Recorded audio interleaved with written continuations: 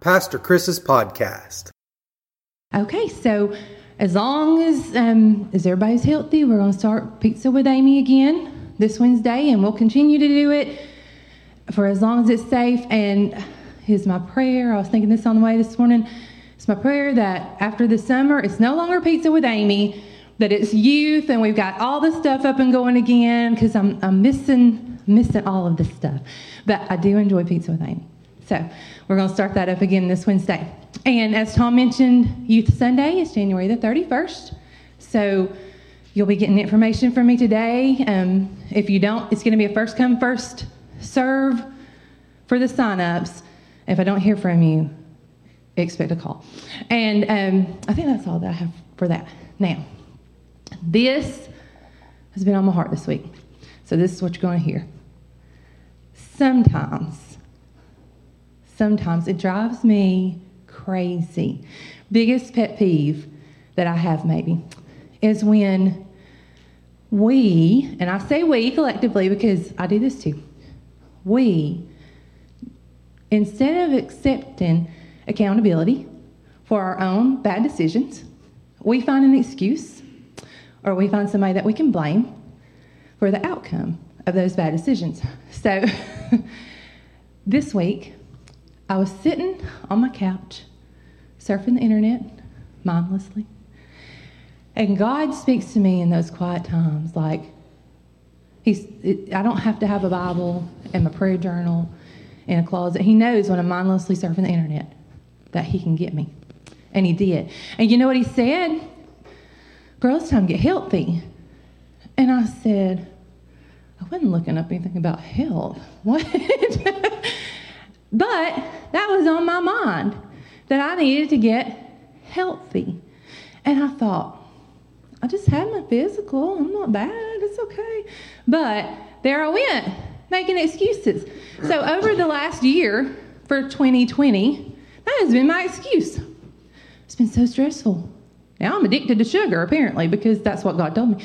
Because it was like such a stressful year. And you know, this is how I know that this was divine intervention, because the first step that I was told in my surfing was to detox from sugar. I would have never come up with that. And so I started looking what that meant, and that meant that every single thing that I ate, I can't. So that's where we start with this. And I was like, oh, but I don't think I can do this. And there went the excuses. And then Lindsay, my sweet, sweet Lindsay, she said, Mom, if you don't want to do it so bad, just don't. And I said, you are part of the problem. So here we go. Tomorrow, all excuses aside, I'm going to start my sugar detox. And I'm going to get healthy because I've made excuses over the last year. And I've blamed things that were well within my control to not remain healthy.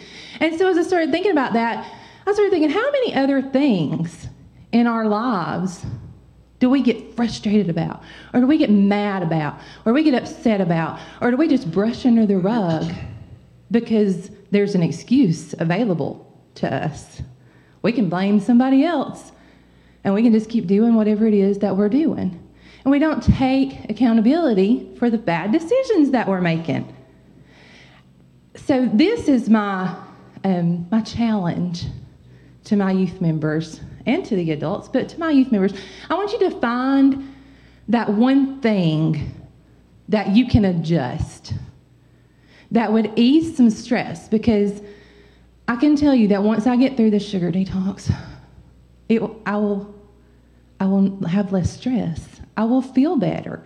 I'll have more energy. I know these things because of my surfing on the internet, right? That's what they told me. And so find that thing. And y'all, this is not a New Year's resolution, because I've decided just to sneak in to 2021. I don't want it to know I'm here. And so everything on my calendar is in pencil.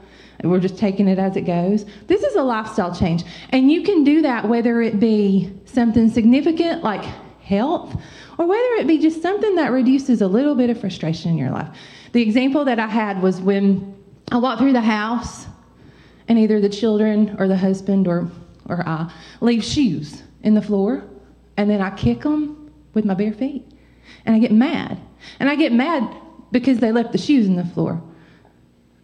When I could say, well, if you pay attention to where you're going, you wouldn't have kicked the shoes. You see what I'm saying? There's times when you can take a situation and turn it into something positive to reflect on yourself and your own behavior. So let's focus on that. Find that one thing that you can adjust. I love you guys, and I can't wait to see you Wednesday.